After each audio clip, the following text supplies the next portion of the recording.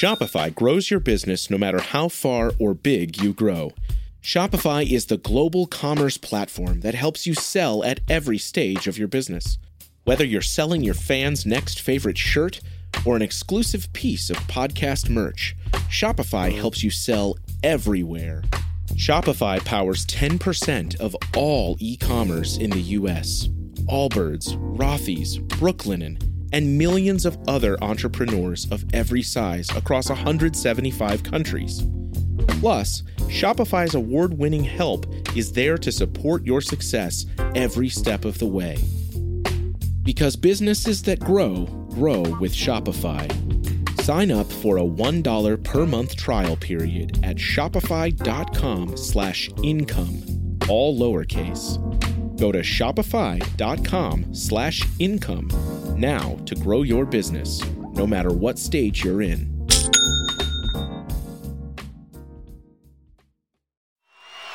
Hello out there! Yes, hello out there again, everyone, and welcome back to None But the Brave, a presentation of Evergreen Podcasts. I am Hal Schwartz, and as always, I'm here with my great buddy Flynn McLean. And Flynn, in a couple of minutes, we've got another great guest. Our buddy Kirk Minihane will be joining us. But before that, you were at the Garden last night and saw quite an epic show, from what I understand. Yeah, it was quite the show. Obviously, the headline would be Jungleland, the tour debut. But the whole story in and of itself was just that it was such a tremendous show. The band was on. The crowd was really into it. It was very loud, as you can tell by the clips of Jungleland and Backstreets on our Twitter feed, that they were there. The fans were very vocal in their appreciation, especially of Jungleland. And friend of mine had said that he had seen a show a couple weeks ago and that it was a rote performance, but there was nothing rote about this one. Bruce was on fire. He was in the moment. Every song, he was there, and it was just a tremendous performance. It's probably not going to get much better than that on this tour, at least until he shakes the set list up a bit. But as far as the standard set list, this was a heck of a performance of it. Well, that's great to hear. And Brian Hyatt was there last night as well. He wrote a great review in Rolling Stone. If people haven't seen it, they should check it out. I retweeted it on our Twitter page, and he made a lot of the same points you made. And interestingly, Brian also talked about the set list, and he feels, as we do, that Johnny 99 is a song that doesn't need to be in there every night. There's a few of them like that. But as a whole, the set is very cohesive, and the crowd does seem to really respond to it. And that's what the band is seeing on stage. Oh, absolutely. And yeah, going back to Johnny 99, there's that cowbell shtick in there that really doesn't need to be there. And just seems a little weird when Bruce starts quoting those infamous Christopher Walken Saturday Night Live lines about the cowbell. It's just a little bit off, considering the nature of the song. Of course, it's a dark song, but with very bright, cheery music. So, which, as Dave Marsh once pointed out to me, that's the kind of the history of the blues and rock and roll. But let's go back to the highlight of the show, which was Jungleland. There was such an enthusiastic response from the crowd. They were into it, and Bruce looked like he was celebrating in some fashion with the crowd over that song. And then Jay came along and he nailed the solo. I was a little nervous there for him, maybe looking at him, making sure he gets every note, and he did. And it was such a wonderful moment last night for that song in the Garden. Yeah, I only saw it through the magic of video, and it just seemed to really be one of those magical moments, as you say, that you get with Bruce at the Garden. Saturday night in Manhattan, it's the scene, and then he delivers. And there's nothing surprising about that. Of course, that's what he's been doing for 50 years. And as we've said in the past, I think it's almost unfair to mention his age, but it is part of the story. What is taking place here is almost superhuman, not just for Bruce, but for the entire band. And last night, it didn't quite hit 3 hours, but it was just short, right? Yeah, it was like 2 hours and 56 minutes, which I believe makes it the longest show of the tour, at least in terms of time, no? Yes. But he's not doing the he's not running around, he's not doing the knee slides anymore, and he's not hanging from the microphone standing upside down. So he's taken some of that physical aspect of the show, which in some ways really, for me, it was never totally needed. And the only thing he really does that kind of involves running around is he goes back to the divider, there's that stage between the pit and the rest of the seats on the floor. And that's always fun. And that's at the end of the night. So if he overexerts himself there, he only has one more song to get through before he can go back and take a load off. I just am still so impressed. As I say, I shouldn't be surprised, but I'm just really glad that they're out there still doing it. And for all our quibbles about the set list, whether it's Johnny 99 or something else, the important thing is just that they're out there delivering and that we're getting to enjoy it, because you can't take that for granted. No, not at all. And Bruce mentions that during the show, obviously, when he introduces Last Man Standing, about you got to live every moment, because you never know when it's going to end. And this is a hell of a show. I know people complain about the static nature of the set list, but when you're in the building, when you're at the show, it's something to see. Is it the Bruce we saw in 78 or 84 or even 14? No, it's not, but it's pretty damn good. And he's still, to me, he's still the best in the business. I totally agree. And now let's get to our main event. Our guest tonight was co-host of the #1 rated sports talk show in Boston, the Kirk and Callahan Show on WEEI. Upon leaving EEI in 2019, he declared himself the greatest free agent in sports media history, but his time on the market didn't last long, because a week later he joined the Barstool Sports Media empire. He's recently hosted a true crime podcast called The Case, and now he's also doing sold-out live shows. But of course, his main job is as host of Barstool's The Kirk Minihane Show, which focuses on a wide array of subjects, pretty much whatever's on his mind, including, and this is pretty incredible for us, the None But the Brave podcast. Kirk Minihane, we are thrilled to have you here, and welcome to the show. Oh, I am. It's about time on a podcast I care about. You think I care about my dumb podcasts? Let's. I'm here to. I'm upset because I can't listen to myself talk, so I'm going to miss an episode of this show now. I'm going to skip this episode, sadly, because I there's so few podcasts I like, so I kind of screwed myself over by agreeing to come on here. But I'm excited. You guys know how much I love this podcast, and I am one of the None But the Brave ombudsman as well. I'm happy once in a while to be that that jerk who points out mistakes in podcasts, which I hate. Except when I do it, then I enjoy doing it. Yes, you were the one who pointed out our I fought the law error that we made not once, but twice. Yes, it was a horrible thing. We can get past it, though, I think. I hope we so. can do it together. I hope so. So Hal mentioned all your broadcasting accomplishments. You've done so much, and now you got this show with such a wide audience. How did our podcast end up something you want to talk about?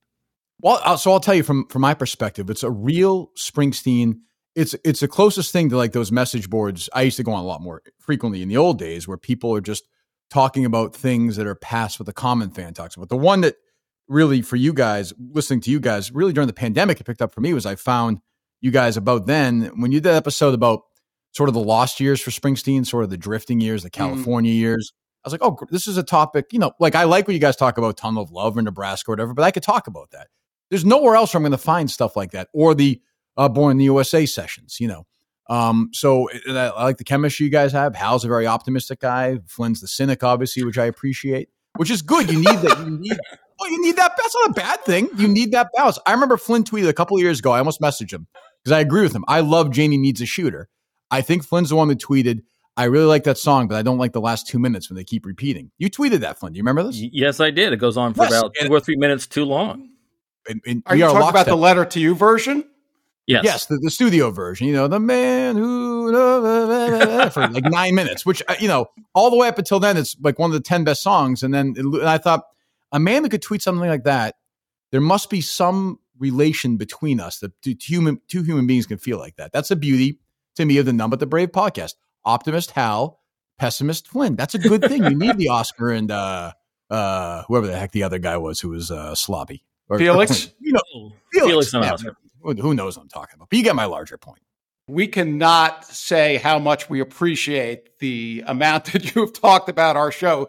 It's mind-blowing. When you started tagging us in tweets, I was just like, what's going on here? Why do they keep talking about us? This is a show that's covering all sorts of things, the NFL, politics, and none but the brave. It didn't really add up. So we really do appreciate it tremendously. Now, my podcast is basically, I don't talk about sports anymore. I pretty much focus on, Springsteen, basically like our own fans who fight with each other. And I like to talk about like supermarkets in small town America. I mean, the show could not be more at this point about nothing. It's not possible. So, I mean, you guys actually fit in perfectly. A random podcast that I found. And by the way, I have Springsteen fans, of course, in my audience who now tell me, oh, I love that episode. I love these guys. So, I mean, I hope you're getting, and you deserve it because it's a nice little thing you guys have carved out for yourself. I can't tell you what a big fan I am. Yeah, we really do appreciate it. But let's get into Bruce. You were in Boston on March 20th. Was that your first show of the tour? It was, yeah. So, I had tickets for the show Mohegan, which wound up getting postponed to September. So I wound up getting very fortunate. I got some tickets from a big fan of my show who works at the Garden. So I went with an old buddy of mine, John Meter Perel, who Flynn, and I went in, having listened to you guys and how much you guys enjoyed the show you went to. But I will say when I listened to the Sirius recordings, I thought, well, his voice sounds a little weaker. It sounds to me, it's not quite what it was. And I was getting nervous, although I knew everyone was saying the shows were great. And the minute the show started, I thought, oh my God, like how is this possible? He's still as good as he was. I actually thought he sounded just as good as he did. The last show I saw was the last show with Foxborough, which was the last U.S. show at of the River Tour. And to me, he sounded just as good. Like he sounded strong. He sounded powerful. The band sounded great. I walked out and I said, that was my 67th show. And I have it in the top 10 shows I've ever been to. Is it one of the 10 best set lists? No. Is it actually one of the 10 very best shows? No. But is it one of the 10 best experiences I've ever had at a Springsteen concert? Yes, without question, because of the years it's been, because of his age, because of the fact that I was blown away by it, by just the story he told during the show. No question in my mind, it's a top 10 show. Definitely for me. I had mentioned the same thing when we did our show after Tampa. There's something about being in the audience now that has changed. I think the pandemic is part of it. Some of it is his age. It's our age too. Nobody's getting any younger. And to me, there's just such a joy being there. And I think that's sort of what you're saying.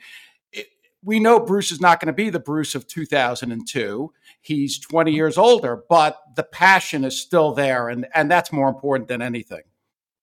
No question. And, I'm sure I've like everybody, I have set list thoughts, but, when he's playing, Candy's Room, or we got Trapped that night. Or, what, to me, I think it's sort of two concerts within one. I know you guys have sort of touched on it. To me, it's sort of the concert all the way through Backstreets is one concert. And then post Backstreets is sort of a second concert, which I think is for everyone who's there. To me, the concert peaks with Last Man Standing in the Backstreets. After that, does it slide a little bit? For me, yeah. I mean, it was still really good, but the emotional impact all the way through the end of Backstreets. I mean, if he had said, see you later, thanks for coming at that point, I would have said, great show. I mean, to me, if you say, what is the concert in a strange way, that's the show right there, all the way through Backstreets. All right, so you think basically the encores begin with Wrecking Ball, right? Or Because the Night, right after. Yeah, right after which is a great song. Which is a great song. I don't. I'm trying very hard on this tour. I'll go to other shows. I don't want to. I'm trying very, very hard not to be the guy who rolls his eyes when Badlands is playing and Because of the Night and all that stuff. I'm going to do my best. So I enjoyed it, but yeah, once it turns into Wrecking Ball, obviously I love Badlands and all those songs, but at that point, I do feel like we're in greatest hits territory with Rosie and Glory Days and Born to Run and Dancing in the Dark. And that's, I understand, look, people are paying a fortune for them. So I understand that. But, this idea that sort of a show about mortality, after that, I think we're kind of drifting into something else. I feel like anyway, for the last, 30, 40% of the show. Well, Wrecking Ball, I think, fits into that theme. And for whatever reason, it's very important to him. I think he feels sort of like he is the Wrecking Ball, or the building that's going to be hit by the Wrecking Ball, perhaps. Right. And I think that one of that last sequence is the one that is most important to him, because tonight we know he's giving a spotlight to Nils. We don't really understand why She's the One needs to be played every night. And the Rising also figures into it. So there is some aspects of it there. But then when you get to the actual encores, yes, he's giving, as I called it a couple of weeks ago when we interviewed Charles Cross, he's giving the audience the red meat that they need to have. Yeah, I will not be joining in the class action lawsuit with Charles Cross. Just for the record, in case anybody's curious, I will not be participating. But but for me, if you said to me, like, you could take one song out, you could remove one song, I would probably take Wrecking Ball out. I've heard it enough. I don't quite get. I get that he's in it. Listen, he's been doing it almost every show since 2009, and it sort of eludes me. I don't quite understand it, but he's in it. And by the way, in the moment when you're sitting there, and I had really good seats. Sounds great. It just doesn't connect for me at all. But you know what? The audience loved it. People were into it. That's the other thing. I was walking out talking to a guy who had been to, he was older than me. He was in his 60s. He'd been to 1 million shows. He said, that's the loudest Boston crowd I've ever heard. And I didn't even think of it. And I thought, you know what? For me too, he was right. The crowd, all the complaints, and I led the complaints over the summer. I was moaning like everybody else. And I said, by the time the shows come, they'll be 40% empty. The place was packed, standing the entire time, and in the loudest, one of the 2 or 3 loudest Springsteen crowds I've ever been to. They loved it. They ate it up the whole time. They were standing, they were standing for the new songs. There was no moment where, some people sat during Last Man Standing, but that was it. That was the only breather for the crowd the entire show. He goes full steam practically for the entire show. He doesn't really, as Hal has pointed out, he takes a break during Kitty's back, and while the horn players kind of stretch out a little bit, and I guess a little bit during Johnny 99 in the same kind of situation, but otherwise it's full steam ahead, and he brings it, and the performances are so tight. Did you have that impression as well? Yeah, I mean, insanely so. Like, there were people behind us when Night Shift started playing that they were sort of complaining, and that was done. They said that sounded great. No, I like the fact that, because the night isn't 9 minutes. I like the things. Badlands, same thing. Just seems. Now you have East Street Shuffle, you have Kitty's Back. Both those songs take a long time, but yeah, at no point during the show that I think this is going on too long. Thankfully, there was not a song that introduced the band that was 18 minutes. I don't think anybody, real Springsteen fan, wants to hear that anymore. So I think he understood that, and it was like a 248 show or some 250 show, and it felt really lean. I don't need at this point in my life a 3 hour and 46-minute show that really has no story, that has no theme throughout. I like this better. Now I hope, in the fall that things are different. The set list is mixed up a little bit. I suspect it will be. But I had no problem. I knew what the set list was going to be going in, with maybe one exception, and it didn't bother me at all. The show is really powerful, as we've discussed, and you're right. Fans seem to be loving it. Steve made that point the other day on Twitter. Someone challenged him about the fact that the set wasn't changing, and he said, we're having the most enthusiastic audiences we've seen in a long time. And I don't think that's all because of the story or the set list. Some of that is, I think, post-pandemic, because I think in general, crowds are ready to go because we know what we went through for the couple of years that preceded this tour. But there is something very special going on in these buildings. And that's why when you read on the internet in certain places, Flynn and I will complain about the set list. And if he goes to Dublin and does the exact same show 3 times in a row, we'll have something to say about it. But right now, when he's playing one show per city with something to say, right, you really have to see the show to understand it. And I just think some of the criticism is misguided. Yeah, I think the one oddball moment set list wise on the tour is that he did open with Night at one show. And that was it. Like, I thought at that point, there was that point early on in the reunion tour where things got sort of wild cardish in that opening spot pretty early on. So I thought, maybe this is going to be that spot, but he's just gone back to No Surrender. I think, unless I'm mistaken.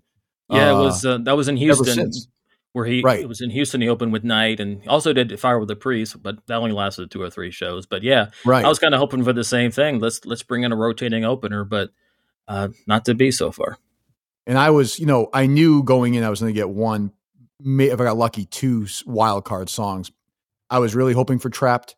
I was actually legitimately terrified I was going to get a Seeger Session song, like worried, like things were breaking on my body. I was like, if I get, Froggy comes a court or whatever, I'm going, but I didn't. So, Trap Started sounded awesome.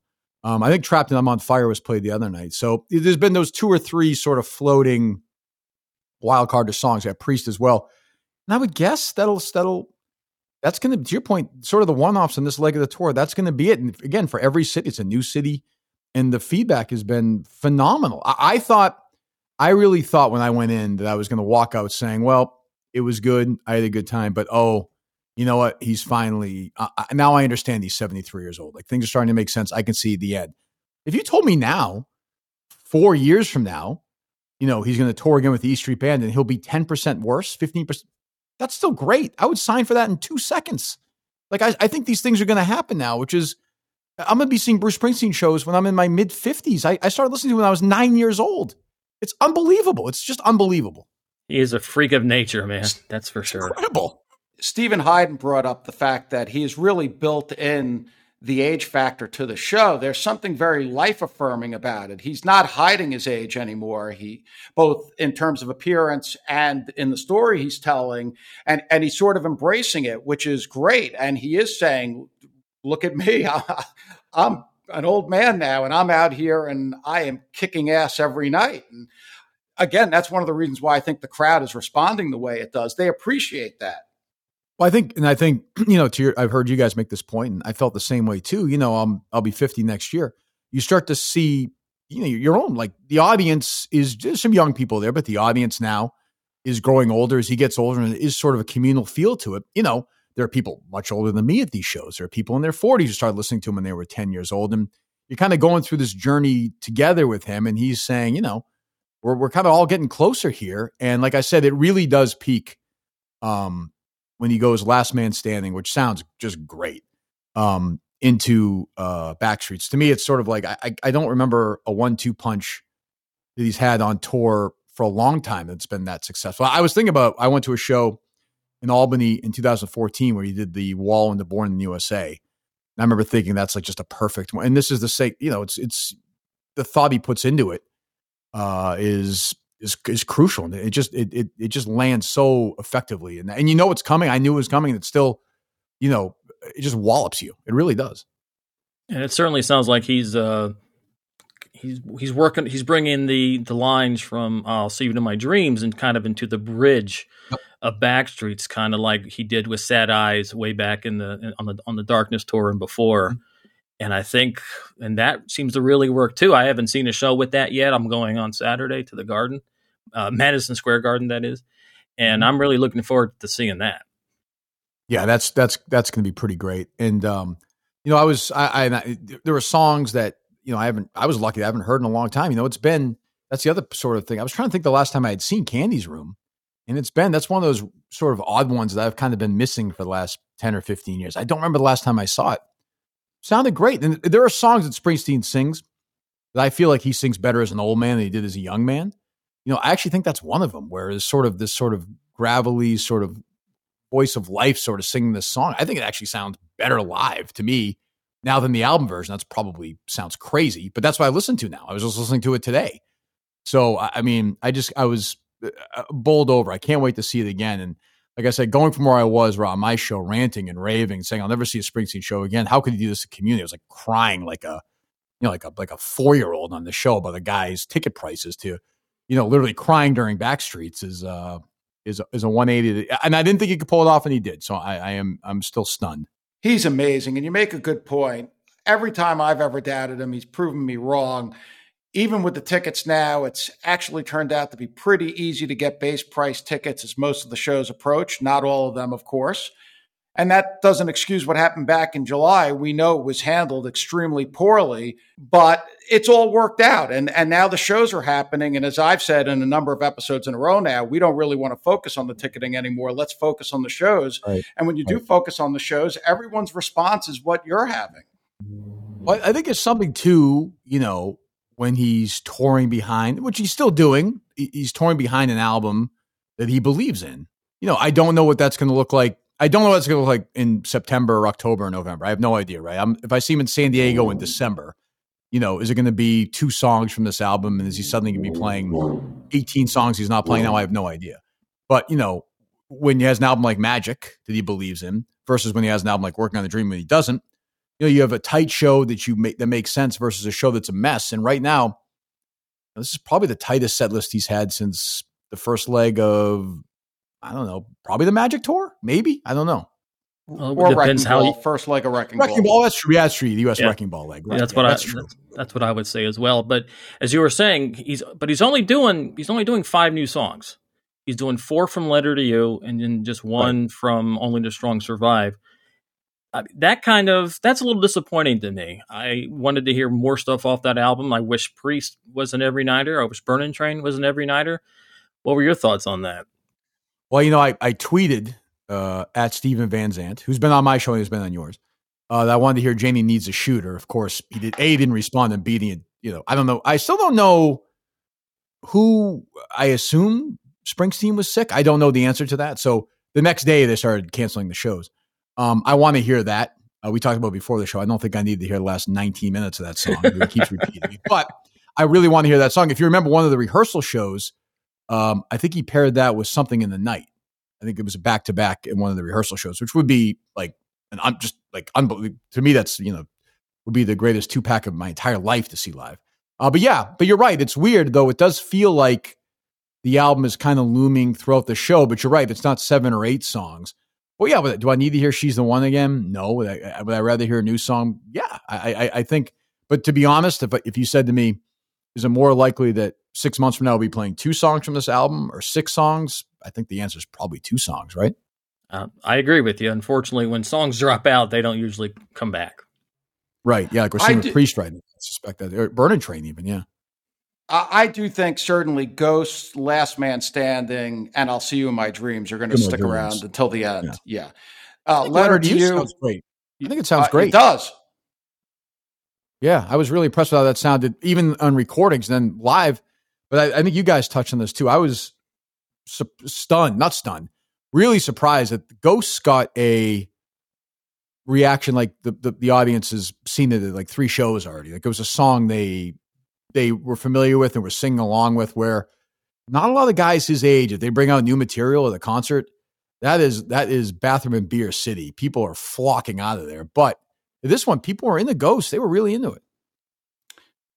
It's a song that really taps into, I think, what the fans have been feeling for a long time. It's about being in a band and our love for this particular band. And I think that's why it's working so well with audiences. And they know it, which is a surprise because, as you say, with newer material, people don't necessarily know these songs. And Ghosts has just, from the moment it starts, there's a reaction to it. And that is really wonderful. And I'm sure he's loving it. Yeah, I would think. I will be curious as a fan. I'm a cynic. Like I know you guys can be with the set list as well. I do wonder when the audience, I guess if you come back a second time or a third time, to your point, I'll be at Gillette. If things aren't mixed up, then do people start being not such a great experience? I don't know. I'll be curious how strong he sticks with this stuff. But I want to keep it. I'll be honest with you. Like I would like to hear like What Becomes of the Brokenhearted. I would like to hear. I'm surprised. Like Do I Love You was the lead single off that record. He played it on Fallon, had a video for it, and hasn't played it. I'm not saying I'm dying to hear it, but I find it odd that he hasn't played that once at all. It seems strange to me. Hey everyone, it's Hal from None But the Brave. We want to tell you about something new that we're doing. We now have a Patreon page. It's patreon.com/MBTB podcast. And if you check it out, you'll find that we're doing a lot of fun content that complements the main podcast. There's a monthly live stream where we take calls from subscribers. We're doing bonus episodes with additional tour coverage. And we just added a subscriber-only message board. So again, if you're interested, go to patreon.com/MBTB podcast. Thanks. Hi, I'm Hal Schwartz from None But the Brave, and I want to tell you about our exciting new sponsor, DistroKid. DistroKid is a service for musicians that puts your music into online stores and streaming services like Spotify. You keep 100% of your royalties. The DistroKid app is packed with features. You can check your streaming stats from Apple and Spotify, upload lyrics and song credits. You can also get notified via push notifications when you've earned royalties. With Mixia, a powerful tool for those without access to professional mastering engineers, users can put the finishing touches on their track in minutes. There's a simple interface that is easy to use even if you're a novice creator. It's only $99 for a year with unlimited mastered tracks. DistroKid also has a new feature called Instant Share that allows you to easily share large files securely. Send tracks to collaborators, booking agents, and anyone else you want to hear your work. Your music will stream at the highest quality so you can make a great impression. And the artwork files look great too. So check out DistroKid through None But The Brave special link and receive 30% off your first year.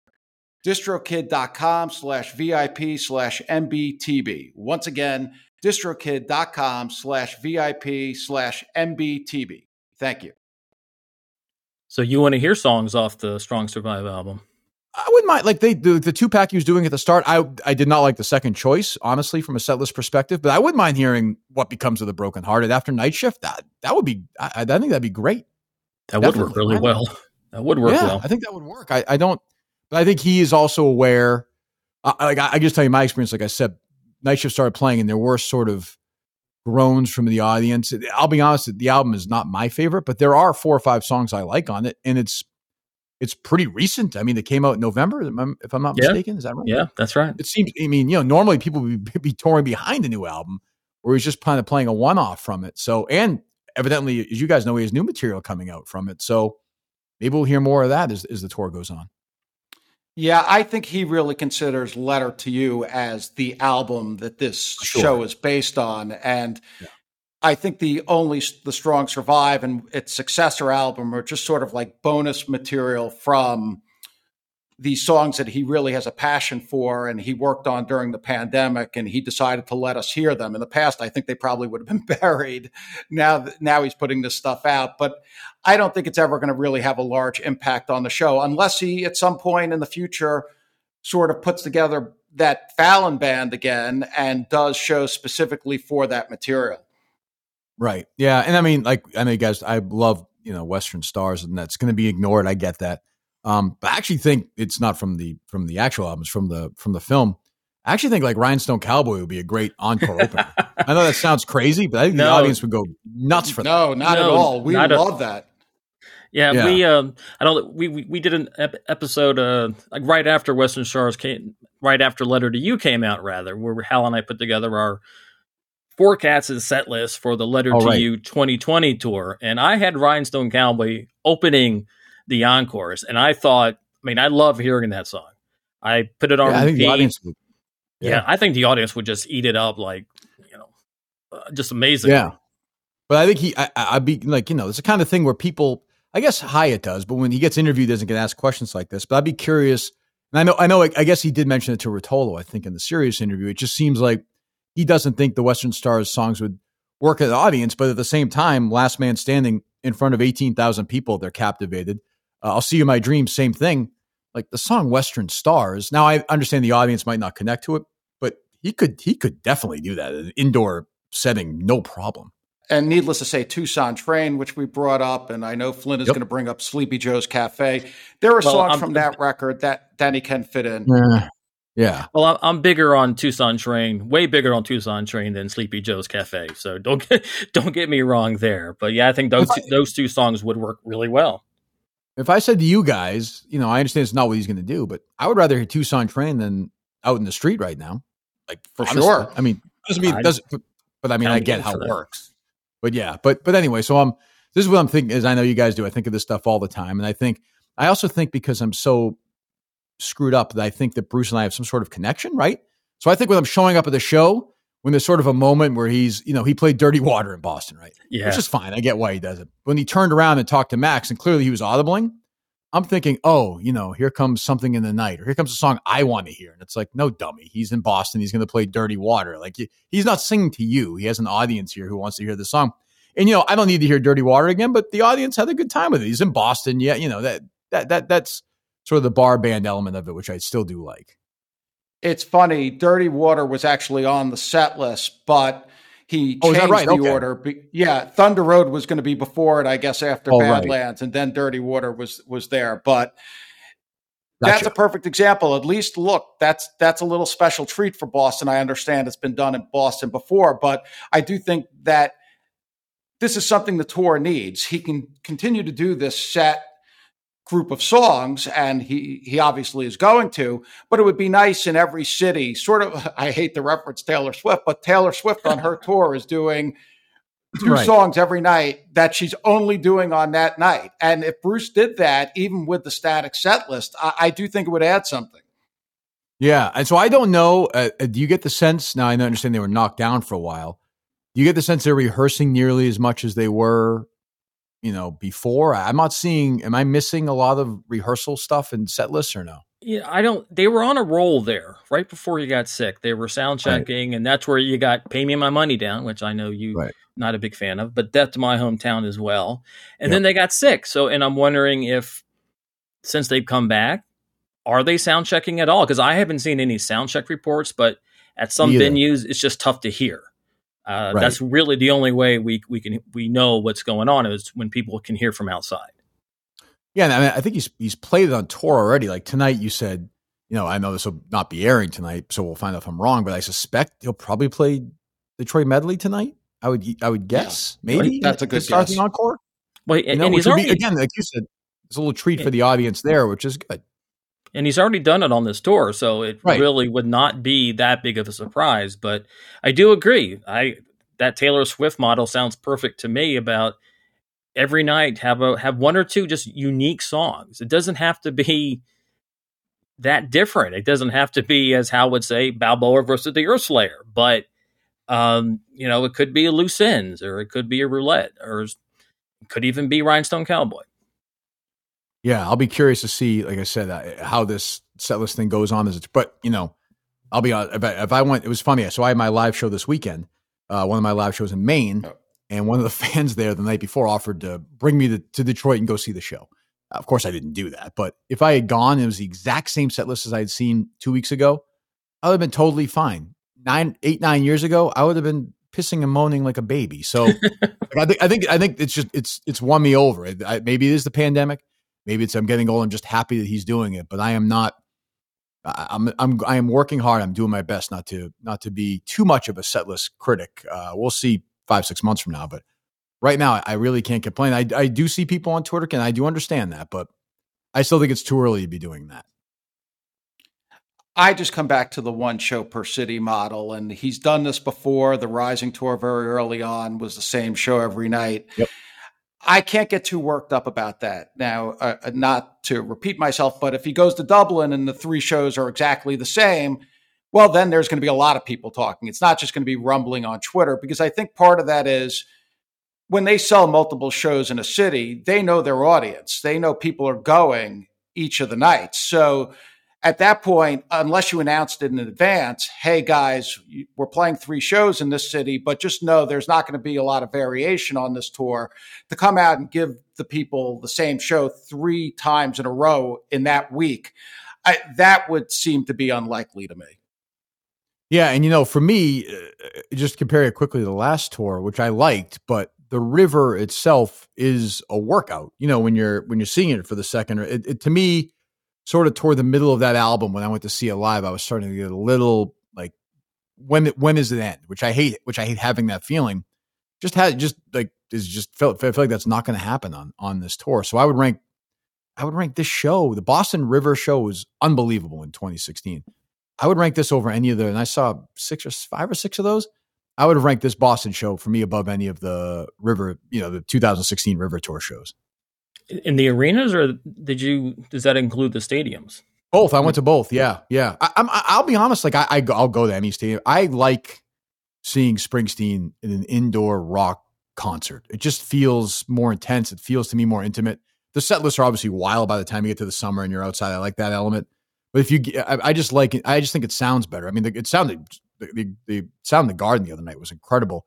These 70, I see him in Gillette, and there's 70,000 people there. It's hard sometimes I have sort of a connective thing every once in a while. The show may be great, but yeah, for me, this was the best Springsteen show I've seen since probably that Mohegan Sun High Hopes tour show, which I really, had like Seven Angels and stuff. Sort of the crazy set list. Yeah. The very last night on that tour. Correct. Yeah. The tour ender. Yeah. Yeah. Hal and I were both there. We were right. There. Yeah. He played. I think he played Santa Claus Come to Town Night, which I didn't love. Again, this is the things that bother me. But this is why This is why I listen to this podcast. Yeah. You just mentioned you did a live show Saturday night. Now, I've seen some of the clips on Twitter. I heard you talking about it on your show. You did a version of Born in the USA. Tell us about that. I don't know if it's the definitive version of the song. I don't know. I haven't heard from Bruce or Landau or their camp yet. I think they like it. I wouldn't be surprised if we'll duet at some point.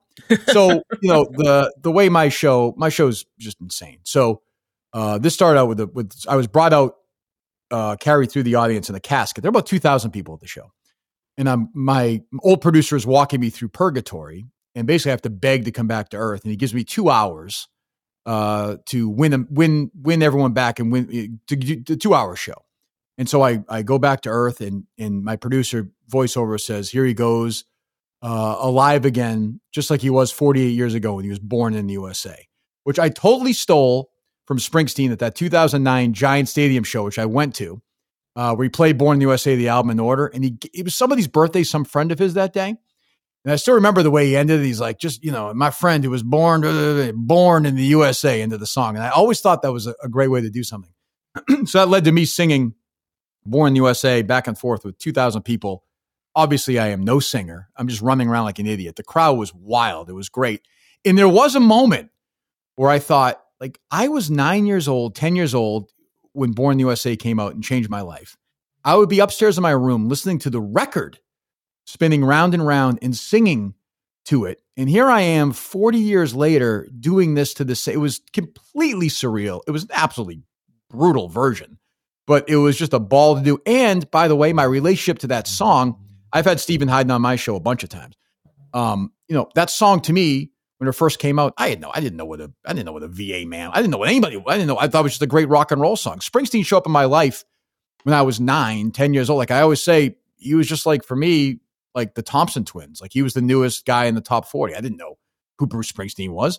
But my uncle said to me, no, there's way, way more there. And I'm so glad he did. But Born in the USA has gone for me to be sort of this song that I loved when I was 10, to a song that my buddies would make fun of me for being a Springsteen fan when I was in high school when Nirvana and Pearl Jam did, oh, where's your bandana? Where's your fist in all that stupid stuff? To a song now that I have no problem, none, if somebody says to me it's their favorite Springsteen song. Because I think it's, to me, one of the 5 greatest songs in his library. I have no issue with that whatsoever. It's just an incredible rock song that he pulled off. And I wish, and I know he doesn't do it. The last time I heard it, like I said, was at that Albany show. Other than that, not much. I know he doesn't play it in the U.S. ever. But like it's wild to me that he's an artist. Imagine any other artist, whether it's Hall & Oates or contemporaries, Lionel Richie, somebody who has a hit like Born in the USA. A hit like I'm on Fire, or My Hometown, or Tunnel of Love, which is a top 10 song, or Streets, which is a top 10 song, Hungry Heart. And just does War was a top 10 song. He doesn't play him. He's like, yeah, we're not playing on this tour. He just doesn't, no other artist, which is great, but no other artist in the world would have a song is connected to him as Born in the USA and essentially never play it. It's crazy. And it sounds great. And the audience loves it. I can tell you guys don't understand. I do as a singer. It's a tough song to sing. So Bruce and I we can understand that together, but it's crazy to me. Like, you look at the set list and like a buddy of mine saw the set list and he's like, that's what he's like. He's like, where's Born in the USA? He's like, why is it? I'm like, he doesn't play it. He doesn't play it. I'm like, yeah, he just doesn't, he plays Kitty's back every night, but he doesn't play My Hometown, which is great. It's one of the great things about him. I only saw a few seconds of your show, whatever the video clip you posted to Twitter. Yeah. Did you sing the whole song? Because I only saw you doing the Cool Rockin' Daddy part with the crowd singing the chorus. Yep. Oh no, I sang the whole song. That was so that was some fan captured the video, which sounded great. I mean, I didn't sound great, but I'm saying the audience sounded super loud. Oh yeah, I sang the whole thing. We did it. I was working on it, so I try and run every day.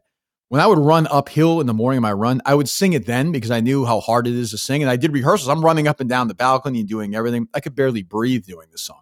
I sang I butchered the whole thing. And now I know all the words. But I can imagine with no audience. We have a backup this band is one of the guys, a huge fan of the show. It's a great band, S04 from Rhode Island. They just backed me up. We did a bunch of songs that night. We did I Fought the Law that night, as a matter of fact. I'm just like, it's just a blast to pretend to be a singer for I don't know.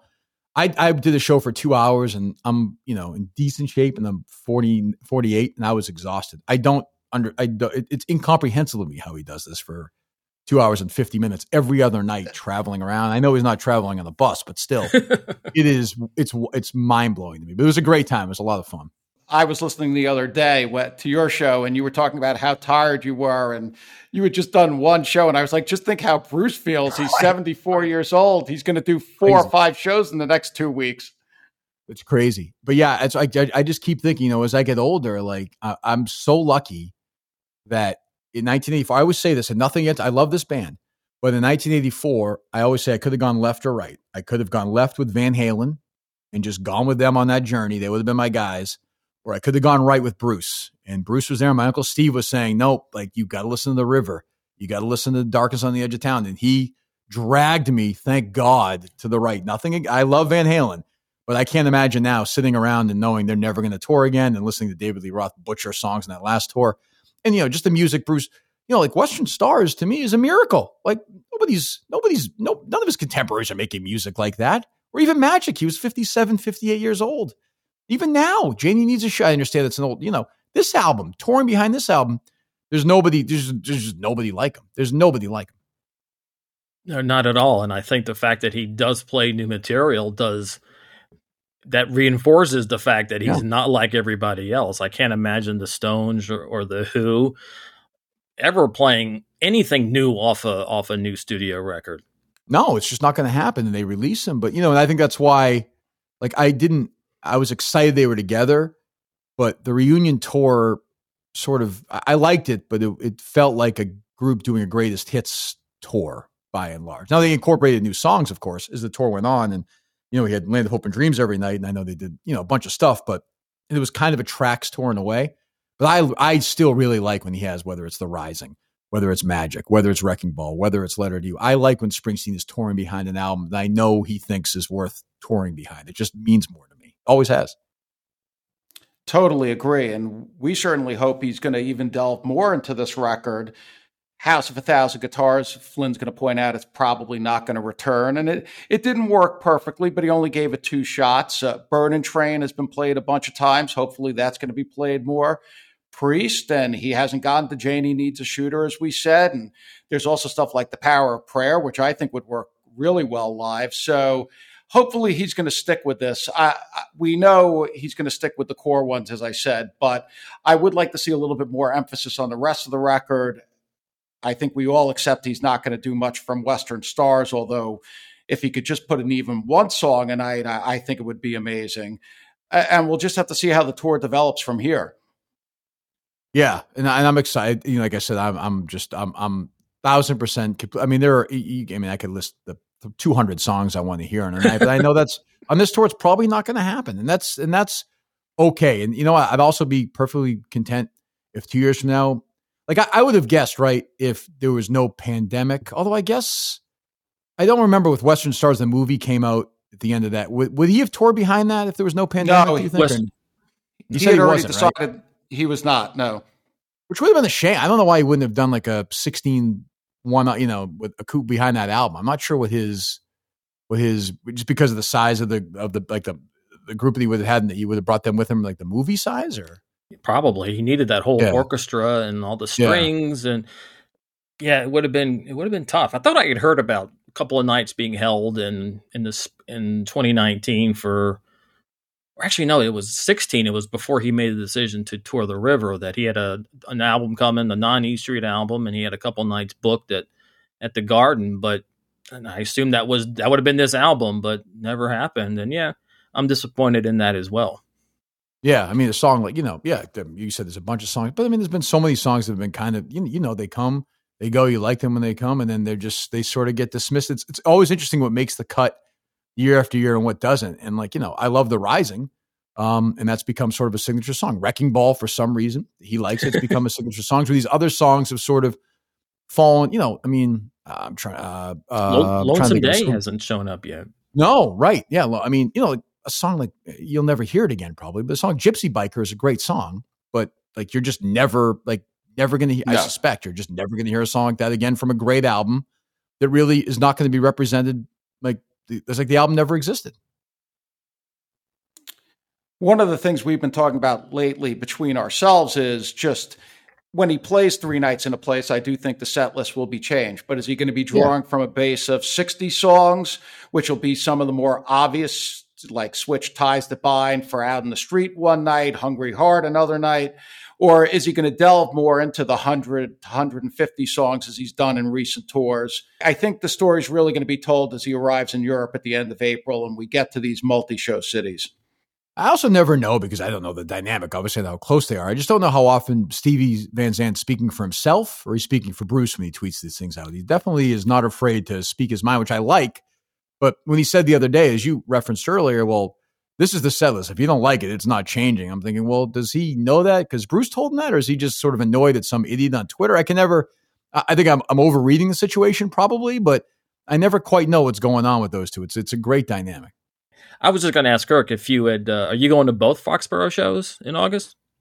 I don't know yet. I don't. Obviously, if I had to pick them, I'd pick the second one. I probably will. Because I'm sort of at the point now where things are great, but you don't know. You don't know if this is going to be the last E Street tour. I don't know what you guys think. If you had asked me a year ago, I would have said maybe.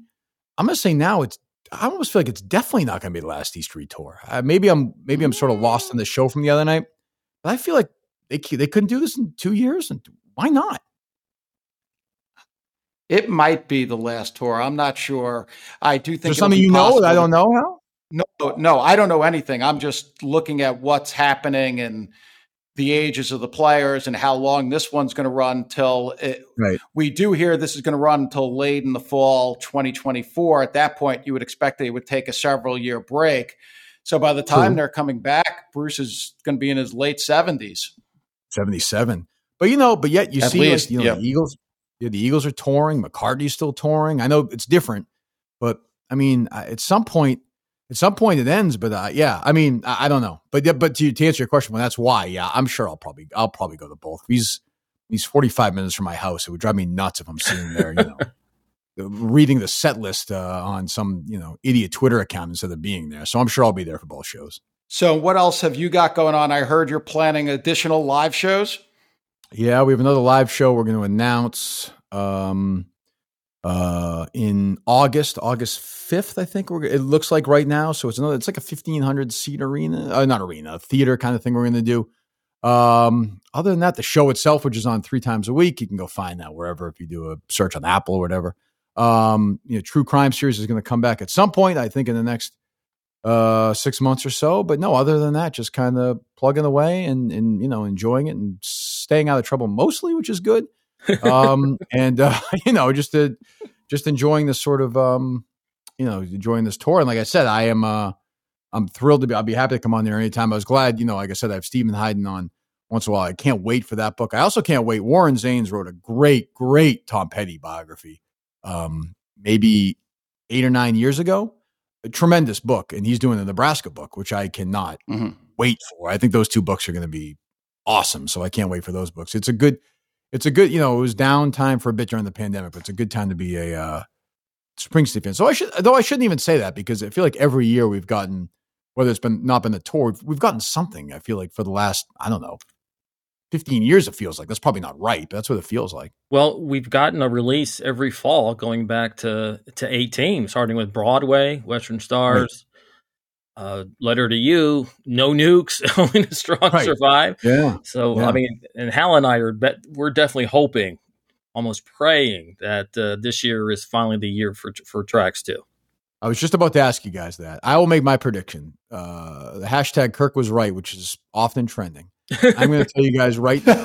I'm giving you the Kirk Minihane guarantee here on None But the Brave. You will get Tracks 2 this year. This year. Okay. Guaranteed. Well, we hope you are right, my friend. Yes, I'll probably be wrong, but that's a guarantee for now. So, well, I hope so. I hope so. I hope you're right. In that Rotolo interview, Bruce actually said, "Well, I finished Tracks 2 and blah blah blah," and there was no follow up. Yeah, we were now annoyed with that. It's just sitting there in the vaults, apparently, or not even in the vaults, but somewhere in the can, ready to be released. Right, nice guy, very nice guy. I don't think anybody's going to confuse Jim Rotolo with Mike Wallace anytime soon, but a very nice guy. But I don't think he's going to be. I don't think he's there to. I don't think Sirius is saying, Jimmy, drill down on Bruce on this one. Let's do our 6 minutes and then let him get back to whatever he's doing off his cell phone and back riding horses, whatever Bruce is doing.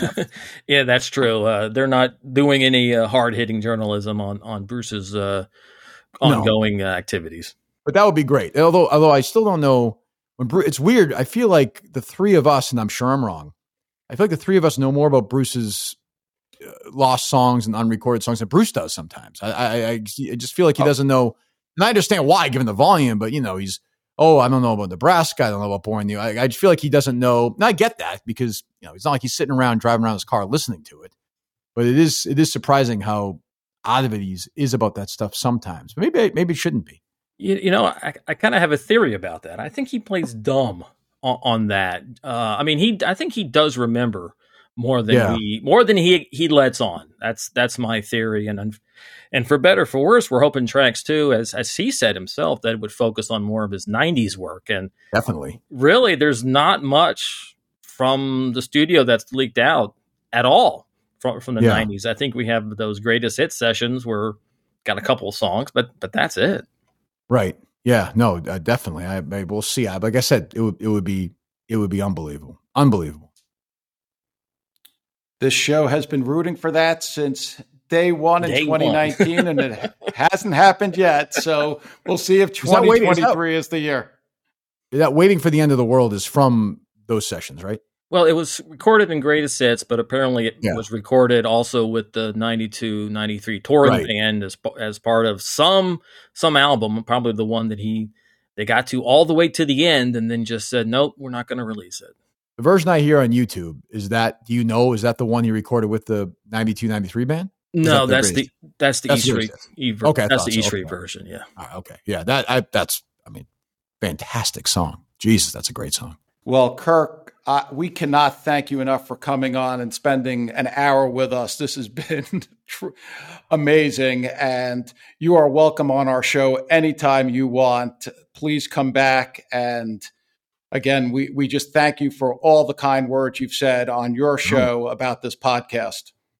Oh, of course. And now the real game for me begins. I'm going to try and turn you two against each other so I can slide in and take the job from one of you. So I can just talk about Springsteen as opposed to having to do my dumb show because, but no, I am a subscriber, as you know. Definitely go subscribe to these guys on Patreon if you have a chance to do that because it's just, like it is the now, especially with Backstreet's gone, is the essential Springsteen landing spot for, I had people talk to me about it at the show. So I can't tell you guys enough how much I enjoy the show. So it was great to be on. I'm happy to be on anytime you want. Thank you so much. We really, really appreciate all the kind words. And when Tracks 2 comes out this year, have you back on, get that Kirk was right hashtag going again. I might, if I'm feeling good, I might even sing a song or two from that for you. if you guys play your cards right. I might bring the harmonica with me. Who knows? All right. Sounds good. All right, boys. Look forward to that. Thanks, Kirk. All right. Thank you, guys. And once again, that was Kirk Minihane of Barstool Sports. Check out his podcast on whatever podcasting platform you like. And Hal, man, that was a lot of fun. He's quite the entertainer. He is a blast. He really is tremendously entertaining. And hearing about his live show and the singing, we will definitely have to have him back again. And I really enjoyed that. Oh yeah, so much fun. And now I'm going to have to see one of his shows now. I hope he plays New York at some point. Oh, maybe he will. He seems to be playing mostly in the Northeast. I don't think he'll get to California, but one can hope. Well, you can always fly in, so it's not out of the realm of possibility. I have been known to do that. Just a few times. Yeah. Well, thanks again, Kirk. We appreciate it. And to repeat the obvious, we really appreciate the support. Yes, we do. Absolutely. He's brought us a whole bunch of listeners and Twitter followers too. Yes. And you've got more shows coming up this week. I guess you'll be in Brooklyn. Yes, going to be in Brooklyn and then Belmont next week. So that's going to be fun. That's going to be fun. Obviously the big question is whether he shakes anything up that second night in Belmont, considering it's the only 2-night stand of the tour. I'm personally hoping for Priest and Burning Train, which I don't think is really out of the realm of possibility. It's not like I'm sitting here asking for protection. I hope Priest shows up, and I hope Jungle Land shows up. We'll have to see. Maybe I'll drop in for some of those shows. Let's see how that goes. Yeah, that would be great to see a show with you again after Tampa, and we'll reunite at the end of the leg, maybe. And with that, I'm going to wrap things up. None But the Brave is produced by Bull Market Entertainment and presented by Evergreen Podcasts. On Twitter, we're at NBTB Podcast. And please, if you haven't, check out our Patreon page. It's patreon.com/NBTB Podcast. We're doing all sorts of fun things, live streams, special tour content. We've just started a message board, so you can get more details by checking out the page. Oh, definitely. The message board is off to a good start and really having fun over there. Yes, we're enjoying interacting with all of our subscribers. So for Hal Schwartz, I'm Flynn McLean saying thanks for listening, and we'll see you further on up the road. Thank you so much. We'll be seeing you. Hi, this is Chad Nicefield. And this is Justin Press. We're the host of Making Waves, the Shiprock podcast, a part of the Sound Talent Media Podcast Network. We're inviting you to sail away with us on an epic journey in musical enlightenment. Every week, we bring you only the best artists in rock music and discuss everything from the cruise to the stage to the saga of being a professional recording artist. We'll have lots of special guests along the way, so tune in every week. Your stateroom is available every Monday morning, so welcome aboard.